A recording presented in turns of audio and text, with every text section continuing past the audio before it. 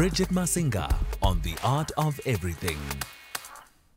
It is the art of everything, and part of that everything is the all-encompassing business of art, which can be separated into so many conversations. But I guess today we'll just have a very generic, very basic conversation around, the business of art, but from a pricing perspective especially. It's always an interesting conversation, this, as we look at what makes one piece of art, and in this particular instance, we're talking perhaps visual art, sculptural art. What makes one piece more valuable and more significant than the other piece, especially in an e-commerce system? And joining me now are two ladies who are well versed and with an extensive amount of experience between the two of them in the space. Mary Corrigall joins me, and she's got over a decade long career as a leading art journalist and academic. And she established Corrigall Co in 2016. And in that capacity, she consults with not only artists, but collectors as well, galleries, as well as non-profit organizations, art organizations, institutions like ours, for instance. There's a lot of corporate private art collectors out there and art collections on the market. And Mary has actually contributed as well to the South African Cultural Observatory and has written a number of pieces and reports on contemporary African art, including conversation around curatorship, pricing, and ecologies. And also joining us on the conversation, Makgati Molebatsi, who founded Makgati Molebatsi Art Consultancy that gives guidance to private individuals, corporates, as well as early career artists in navigating the contemporary art world. And equally so, Makgati is well versed in the world of art, having started a career as a marketer and communicator in the beauty, skin and hair care industry, and having moved on and studied for an art and business with the Sotheby's Institute of Art in London, and served in a number of art bodies, including advising on the South African Biennale, as well as providing mentorship and guidance to artists, and finding herself now as one of the co-founders of course, the movement that we are all very much aware of, because I think we speak to them quite often from time to time, or at least we indulge the artists from time to time in our conversation. Latitudes Art Fair, which was co-founded back in 2019. Good evening, ladies. How are y'all doing? Thank you. Yeah. Everybody can hear me? Hi, Mary. Bridget. Is Mary there? Mary, are you there? Okay, we'll start with you in the meantime, Makgati. It's fine because you're on the line. I know that Mary was having some connectivity issues thanks to load shedding. So hopefully we can get her back on the line. How are you doing this evening? I'm very well. Just a bit tired, end of the week. So I'm very grateful that you could indulge this conversation. I mean, it's not going to be a laborious one, but it is one of interest.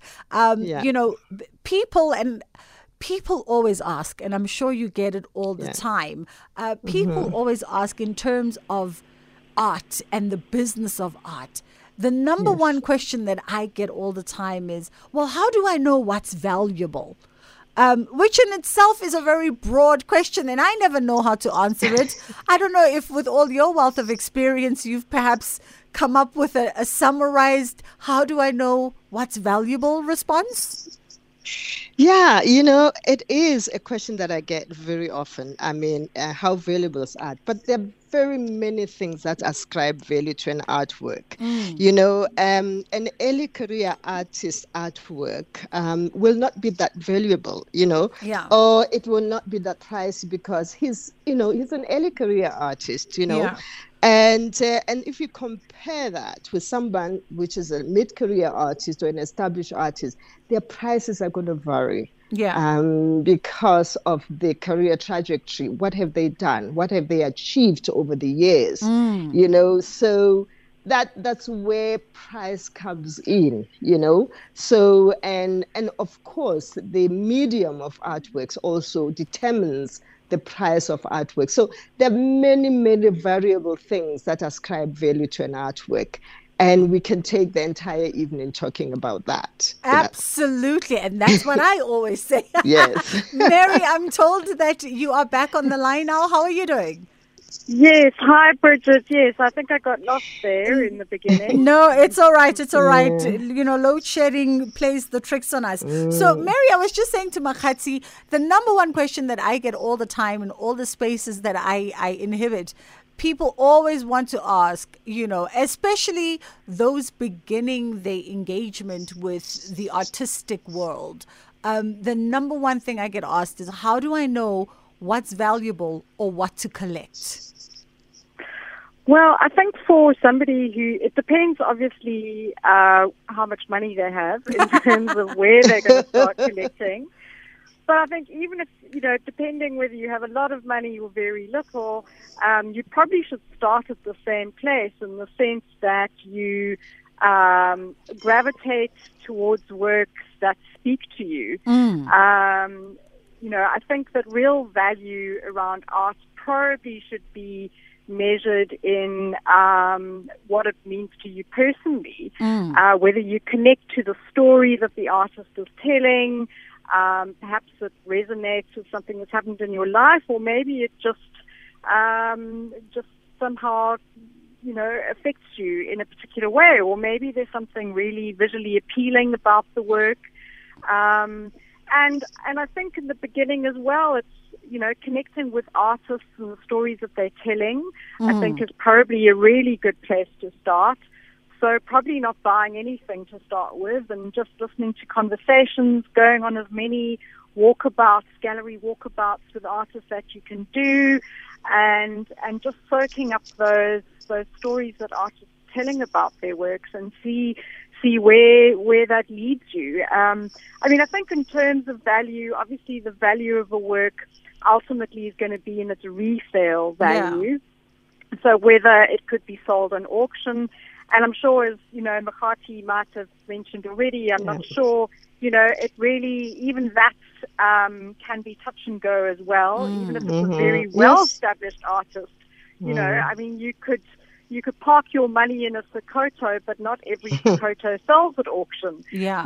So then it also comes down to, collecting the ultimate piece that a particular artist makes, which is why putting in a little bit of time to get to know what is particularly unique about that artist, and finding that work that really exemplifies that uniqueness. And I think, ladies, and you touch on that, Mary, and I'm sure, Makgati, you also agree with that, is the investment in the artist's journey is, it's not only a good starting point, but it's also a good it's a good habit to get into knowledge, equipping yourself with knowledge. That will better align your thinking beyond just answering the question of what is valuable or what should I collect, but also just understanding the space and the various mediums. Yes, I always say to people that come to me and say, I want to start collecting art, or I want to acquire an artwork. And, Mary touched on various, motivations for acquiring art, the essential value, the social value, and the investment value. So you find people falling in one of the three, and I've met people like that. And I think this comes from, a very good book, which is called The Value of Art by Michael Findlay. And he talks about these three, and Mary said the essential value.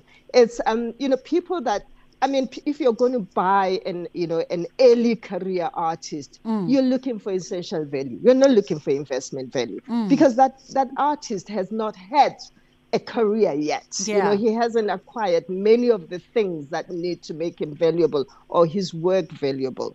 So, it's like, does it resonate with you? Does it touch on a frame of reference, as Mary mentioned, or the social value? I have met people that I walk into them and I sit with them and they call, I want so-and-so and so-and-so and so-and-so, so-and-so. They're done. They know who they want. And all the people that they want are going to be able to, when people walk into their home, they say, oh, you've got a Kentridge, you've got a Makamo, you've got a whatever. That is social value. And I know, or investment value. And if someone wants to acquire an artwork and they say, I'm in it for investment value, you know that they have to acquire someone that is probably in their mid-career, just about to transition into an established artist like a Kentridge. If you acquire a Kentridge, that is investment. And Mary mentioned, Sekoto, Gerald Sekoto is dead. So if you acquire that, so that's where you look at investment value. If I am going to put this into the secondary market, which is the resale market, how much is it going to get for me? But you know what? Not all artists at that level, are investment, value, because then there has to be legacy, So something has to be happening those artists. Sometimes people say, I can actually acquire, once an artist dies, and then their work appreciates in price. Not always, because then there has to be, you have to enhance that artist's legacy. There has to be exhibitions, there has to be monographs, catalogs, catalog raisonné. And a catalog raisonné is an entire collection, a document of all the artist's work. That is what is called a catalog raisonné. It only happens with an established career artist or a dead artist. Then there has to be something happening, and then that artist remains in people's minds, and the demand increases. And that's where, if the demand of an artist or artwork increases, more people want to acquire that work. So there's competition for that work. So the value appreciates. I mean, ladies, it's a conversation. It's a conversation started, let's put it that way. And we are definitely going to build more on all of this, because it is a very nuanced, it can get down to the nuanced details of the world. But here's what I also want to understand, and this is often discourse within my circles and within, I mean, the other day I found myself at Bag Factory with the curator of the up-and-coming Turbine Art Fair, and Joe the Framer from LL Editions, and some of the legendary artists within the building. And here we were at 6 p.m. discoursing with younger artists about that tangible value, and both you ladies bring up a bunch of things that we should consider. And we were debating, and my stance is always on but the career trajectory of an artist should have value. Where are we standing right now? We're seeing so many young, what we call young artists or emerging artists. And a lot of people now going, but how am I able to afford a young artist at 60,000, 70,000? And a young artist who's sort of come out the gate maybe a year or two ago. Mary, what are your thoughts on that? Well, not all young artists are equal. So, especially these days, gallerists, there's actually a shortage of really good artists, to be truthful. So gallerists are always looking at those graduates before they've graduated. So often they're selling before they get out there. And so those young artists, their work is probably a premium when they graduate, whereas others perhaps not so much. Artists, like everybody, I guess, their time in the sun could be at different stages in their life as well. Of course. So some peak early. Actually for collectors, generally my advice often is don't buy what everyone else is buying, because at that stage you're buying the work at a premium. So you should be looking for those artists who are affordable. I mean, you can pick up a work, between the 20 and 30,000 of a young artist, perhaps even less. Maybe looking at drawings or editioned works. By young graduates, going to the student shows. That is really where you're going to see more investment in your money in a way, although it's far riskier, of course. But if you're buying a work at, say, and we've got these stories of artists who've seen phenomenal growth between their graduation and 2-3 years in.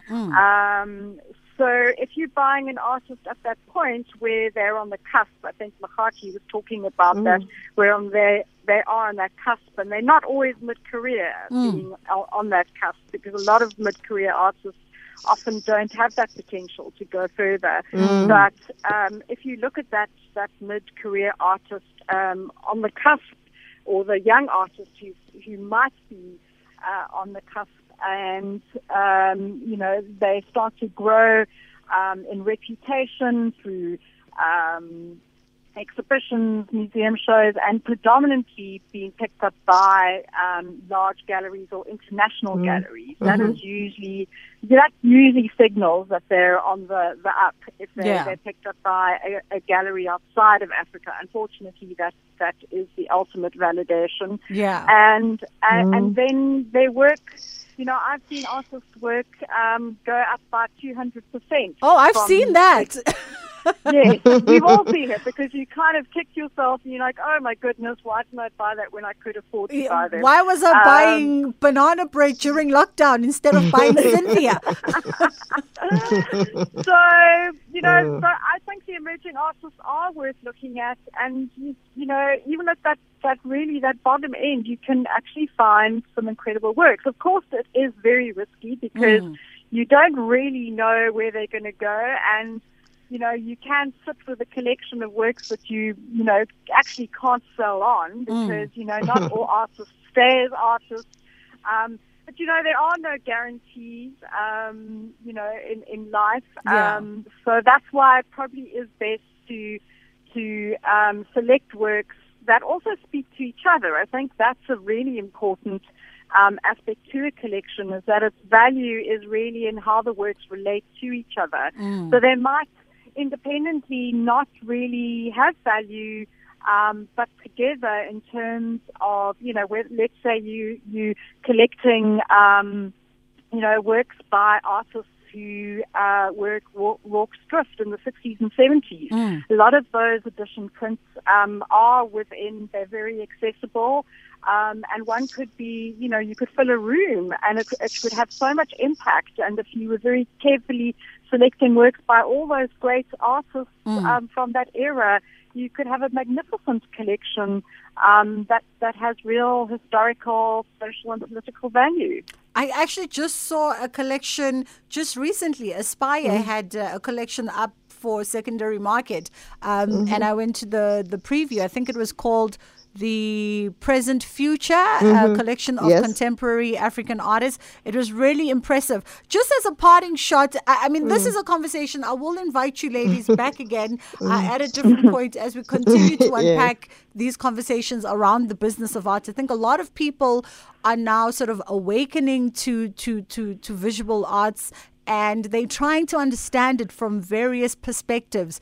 And one of the big conversations is obviously the financial element of it, both from an investor perspective, if you're collecting, and the return on margins for you. And just on that note, as a parting shot, Makgati, if you can just give us a brief summary of how do we understand the secondary market as South Africans, and how does that impact us? Because that's always another point of contention for a lot of new collectors is, but if you are selling your work for, 10,000 USD, surely you cannot be expecting me to pay direct translation of what that is. Not to say, let me pay less than your value, but to say, can we find a middle ground where South Africans at a particular bracket are able to engage you without feeling like they're spending all of their Crawford school fees on your piece?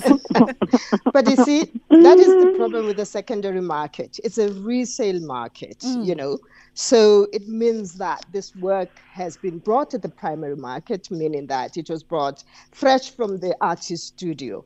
Now, the person that is consigning this work is not expecting someone to say, well, And then it just depends on where the artwork or the artist is, you know. So if you're going to go to the secondary market wanting to buy a Curator or a David Kulwane who has passed away, hopefully his work is going to appreciate in value.